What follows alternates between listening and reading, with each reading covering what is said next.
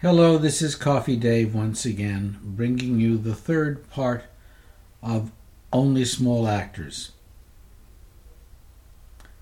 We begin at chapter 17, which is called Bigorra. Seymour found himself with a problem, a big problem. Except for nitpicking internet critics, almost all of them self-proclaimed auteurs just waiting for the right script with which to prove their mettle. The exigency of newspaper criticisms required a relatively spare number of words to advise the public as to where to plunk their entertainment dollar. That was not conducive to encouraging a mention of the bit players who his program was to salute. He had to rely on the aforementioned internet chappies who seemed more touchy than a chafed harlot behind in her rent. It was that or think pieces from magazine wallahs, who apparently had more on their mind than the 4 minutes of screen time of Herr X or Mademoiselle Y. In addition, he was being accused of xenophobia as there had not been established an award for foreign cinema. He corrected that quickly after a visit from a relation of Bitsy, Uncle Padraig, who insisted on employing Gaelic phrases whenever a Celt was in the room. While Bitsy was in the kitchen opening a bottle of Redbreast after the Black Bush was empty, Uncle Padraig described a girl in a German film, and was so graphic about what he would like to do with her that the phrase Sodom and Bigorra seemed appropriate. Seymour, attending a screening of the thing, spent 3 hours being irritated beyond measure with the folk of the film, except for Fraulein Betty Gable. Who the hell was Betty Gable? He checked with SAG-AFTRA and Equity. Then he went to the producers of the flick and found she was an American Beauty Rose. He shamelessly plugged her to the Committee for Foreign Entries, and to a man they were enthusiastic. He was not sure whether it was her acting or her person. Well, there was at least one nominee he could be sure of. 18. Billon Bivalves. Make an old lady happy, darling. Try the ballons. They just came in on the red eye with Jodie Foster. She should live and be well. The mother shucker behind the counter was Bubby Rivka. At least it was embroidered on her house dress, but he was sure he had seen her elsewhere. Take away the glasses, wig, and mole. Voila! The naughty nurse in Ass Bandits 4, Your Ass in a Sling. Apparently Nita made a specialty of naughty nurse roles. She auditioned for Hatchet Victim No. 5 in Chop Shop 2 and was quite fetching with her closely cropped blonde hair and full figure. He almost used her, but the Dyke casting director ixnayed the asking K. He wondered whether it was only because of Nita's XXX work. Sometimes he wished his memory was not good. A willing suspension of disbelief would be an excellent thing to have in this town. Then one could believe that the car park, the waitress, the dental hygienist, or for that matter the neurosurgeon was just that, and not someone merely working their day job until the right role came along. He watched Bubba Rivka, a.k.a. Nita Naughty, rapidly relieve a dozen little necks of their top shells, and recalled how those facile fingers performed in her Porny Award-winning specialty XXX box set.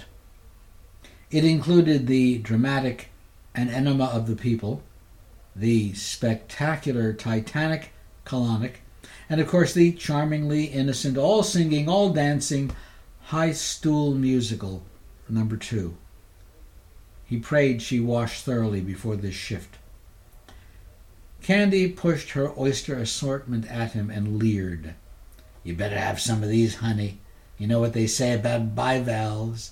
And she giggled a throaty laugh that seemed to come from somewhere far below her larynx. He saw her sitting with Marjorie Pittman when he came in and first scoped the place. Meyer Lansky smiled the smile of the professional greeter. Byron guessed that the wattage was somewhere in Meyer's mid-range, not nearly as bright or perhaps as worshipful as for an A-list director, but certainly more than would be accorded to the average schlockmeister. Byron described that to serial lover. Meyer and his significant other, whoever that might be, had probably seen it on the first weekend. "Mr. Bannister, I just adore Serial Lover. When is it coming out on disc? I can't wait to hear your commentary." Thought so. In the spring. Hope to have some sequences in it that we had to cut for time constraints. Let me know how you like it with the excised scenes. And Byron knew how the movie would be with Coffin back in. It would go from just okay to one with some grip on the heart. And speaking of grip, Marjorie Pittman excused herself for a Botox session, and as soon as she exited the door, Byron felt a firm hand gripping him high on his right thigh, and was glad he dressed to the left. "I thought you would never leave," Candy slurred. She had apparently started her afternoon with a few glasses of Chablis and was into her third. She began to knead his flesh, and not finding any reaction, the minx moved north. Byron was premedicated with Cialis and did not want to be wanting when push came to enter. If she rubbed him the wrong way now, however, he might have difficulty walking through the dining room without knocking over wine glasses. He had to distract her, and fast. He looked with desperation for a familiar face that he could table hop to and get Candy's claw off his pudendum. He spotted the Harris boys. He also saw the Hameds. Chapter 19. Brothers. He took Candy's hand in his and brushed his lips against her palm, and then surreptitiously licked it. "Wait right here. I have to say hello to these guys or they'll get a knot in their boxers." And he slid off the stool and headed over to the Harris party. They half rose, and he motioned them to sit and pulled a chair out from under a tourist. "So, where are we with our friend Albert? Did the judge review those high school tapes?" "The hardest part was finding a beta player," grumbled Ben. "Lucky I remembered Lupe in travel has the cheapest husband in the world." "He never gets rid of anything, Lupe says. Has a Gibson refrigerator from 1947. Just keeps repairing it. Lupe says if the Iceman was still around, they'd have an icebox." "Anywho," says Jack, "I tell Lupe that we'll buy them a combo of VHS DVD for the beta, and by the next day we are grooving to a high school production of The Music Man from long ago." Ben continued. "We fast forward to the part where Albert sings Gary, Indiana, and he starts as a boy soprano, and he finishes as Vaughn Monroe. It's the funniest damn thing I've seen since Caesar retired." "Then we look at the rest of the tapes, and Albert sounds like he does today. We take the whole schmear to the judge, and for once the lawyers shut up." "Yeah, wasn't that a pisser?" Jack smiled the smile of one who's going to receive his 10% again.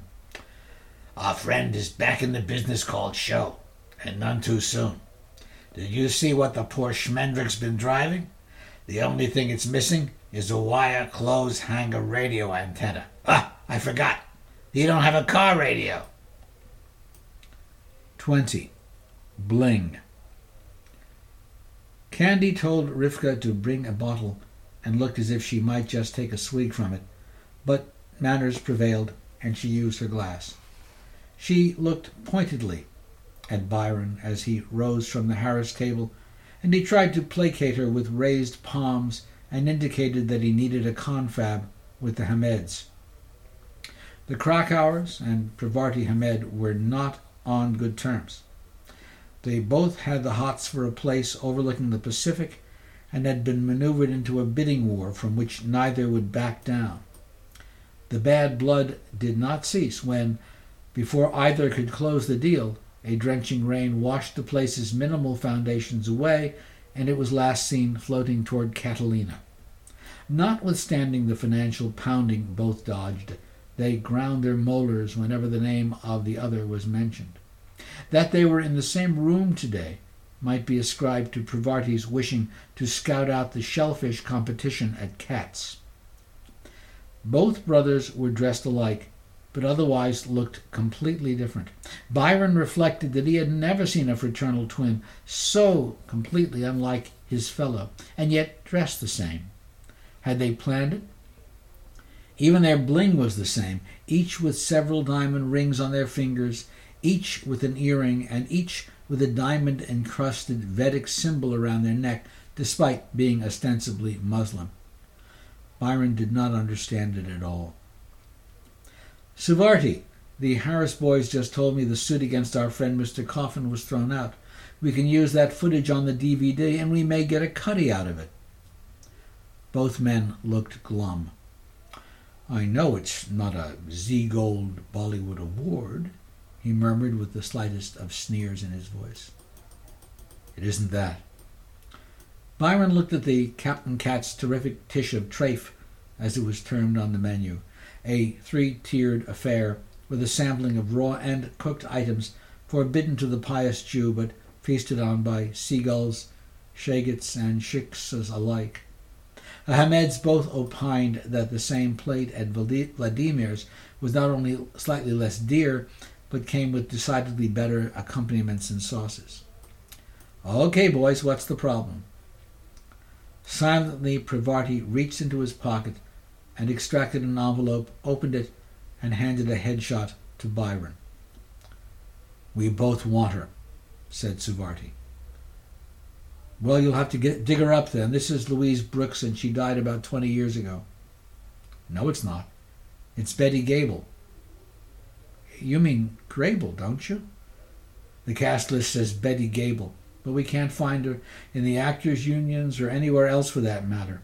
We have a call into the production company, but they haven't gotten back to us. Oh, hello, Seymour. Seymour Weintraub looked over Byron's shoulder at the picture, and Byron handed it to him. Remarkable resemblance. Even has the freckles, though I'm told she's a blonde and they used a wig. Yes, murmured Suvarti in a dreamy voice. A natural blonde. Well, just like Brooks, she's from Kansas, and apparently she went right back to Kansas State as soon as they finished her part. She hasn't been seen since.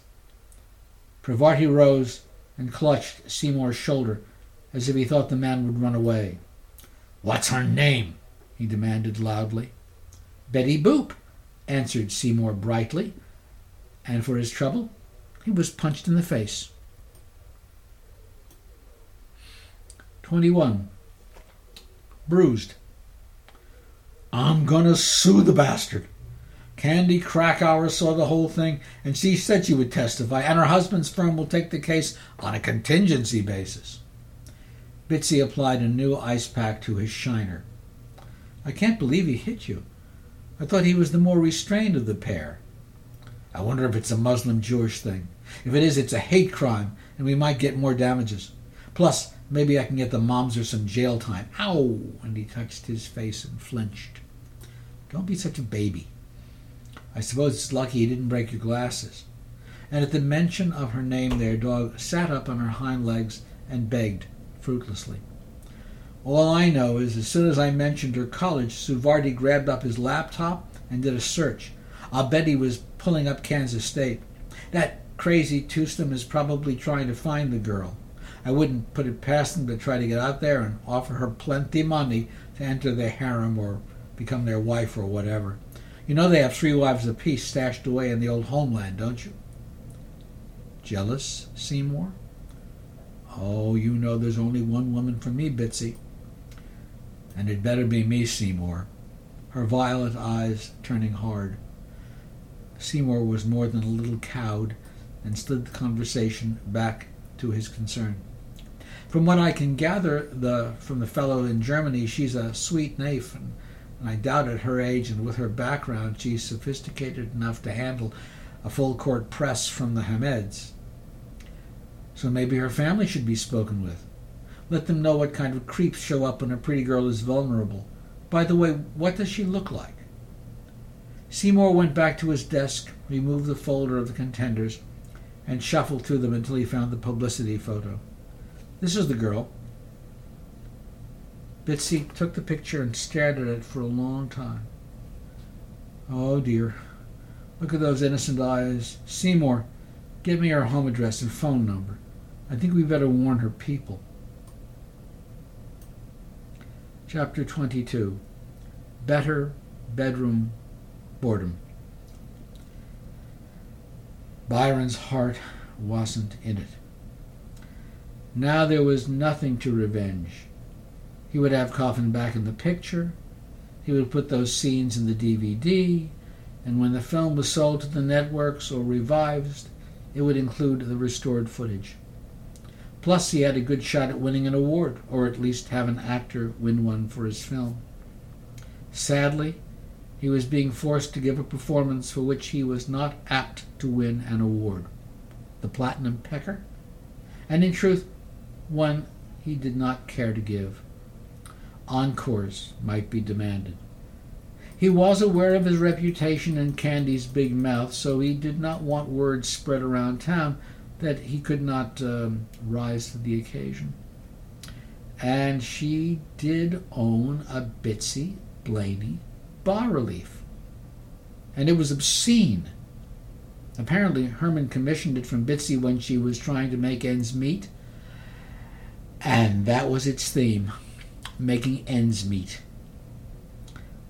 Candy placed it above her headboard as a menu of the joys that might be sampled while bouncing on her box spring.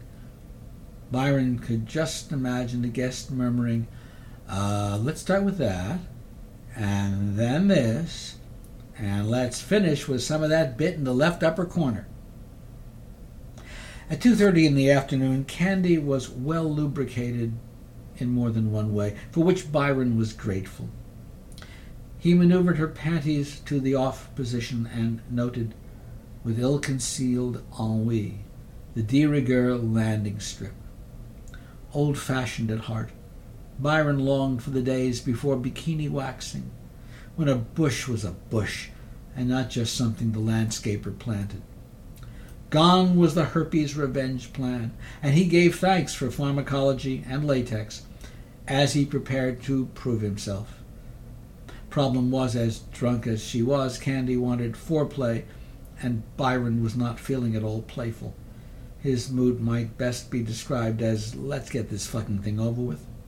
Suddenly, he heard the most chilling sound imaginable, more frightening than the cry of the werewolf, the moan of a ghost, or the snicker-snee of an assassin's sword.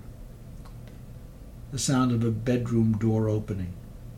He turned, pulled the bedclothes over his crotch to see the three-piece suited Herman Krakauer entering the room.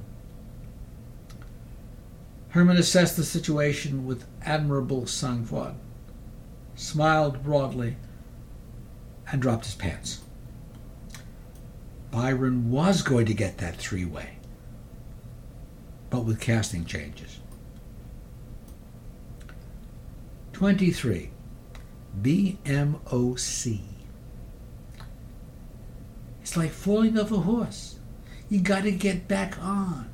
Problem is you fell off and nobody wanted to give you a chance to ride as Duo Marx, but under a different name, especially in the small apple, not the big one. Just doing 20 minutes opening for a rap group. You're back up on Nag Nelly, and if you bomb, nobody's going to know. Do your opening stuff, but can that Holocaust material. Believe me, nobody's going to laugh when you say Hitler's stage name was Adolf Non-Jew. And that joke about Eichmann getting his gas bill, that was old when Rodney Dangerfield was in Pampas. And let us choose your stage name for this one performance, okay? The list you gave us don't make it. I mean, Waxy Menorah? Come on already with the phony Jewish names. And do some grass jokes. You ever do any grass, Albert? I know you done blow. How? Well, Gary Busey told me.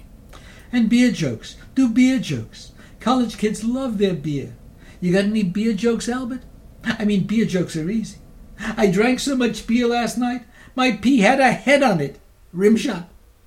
They ought to put beer in face cream. When I drink enough, it sure makes my girlfriend look better. Rimshot. Drinking beer don't give you a gut. It's all them pretzels. Rimshot. And grass jokes. College kids do love their grass. You got any grass jokes, Albert?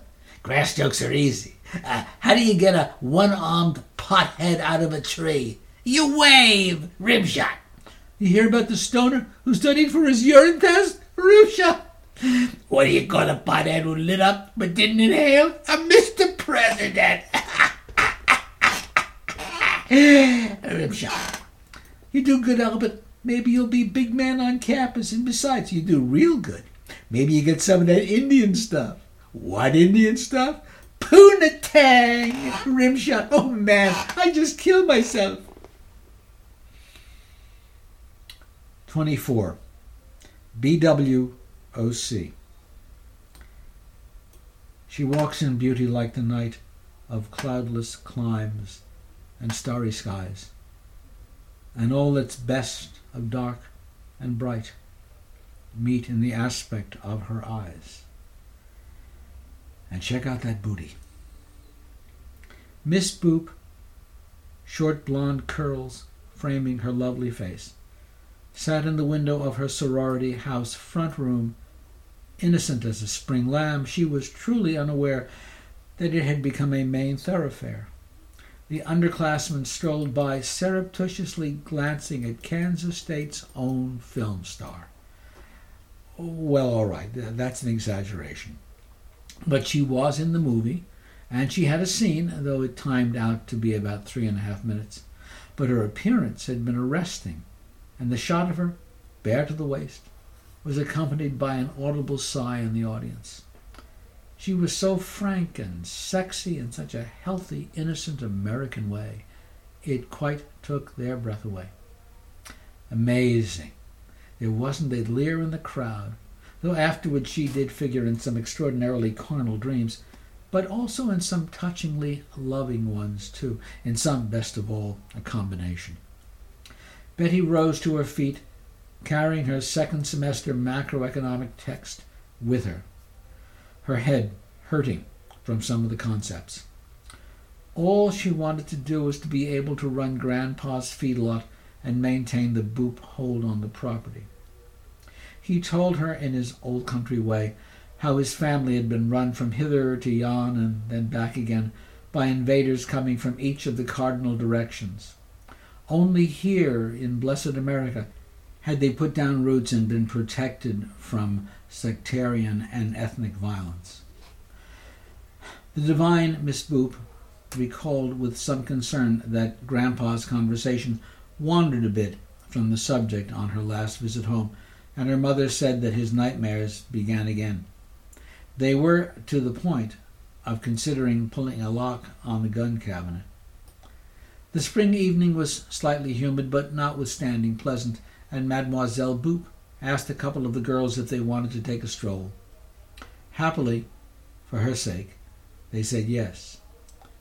Skulking behind a tree in an outfit worn by Eddie Bracken in Too Many Girls was a parody undergraduate.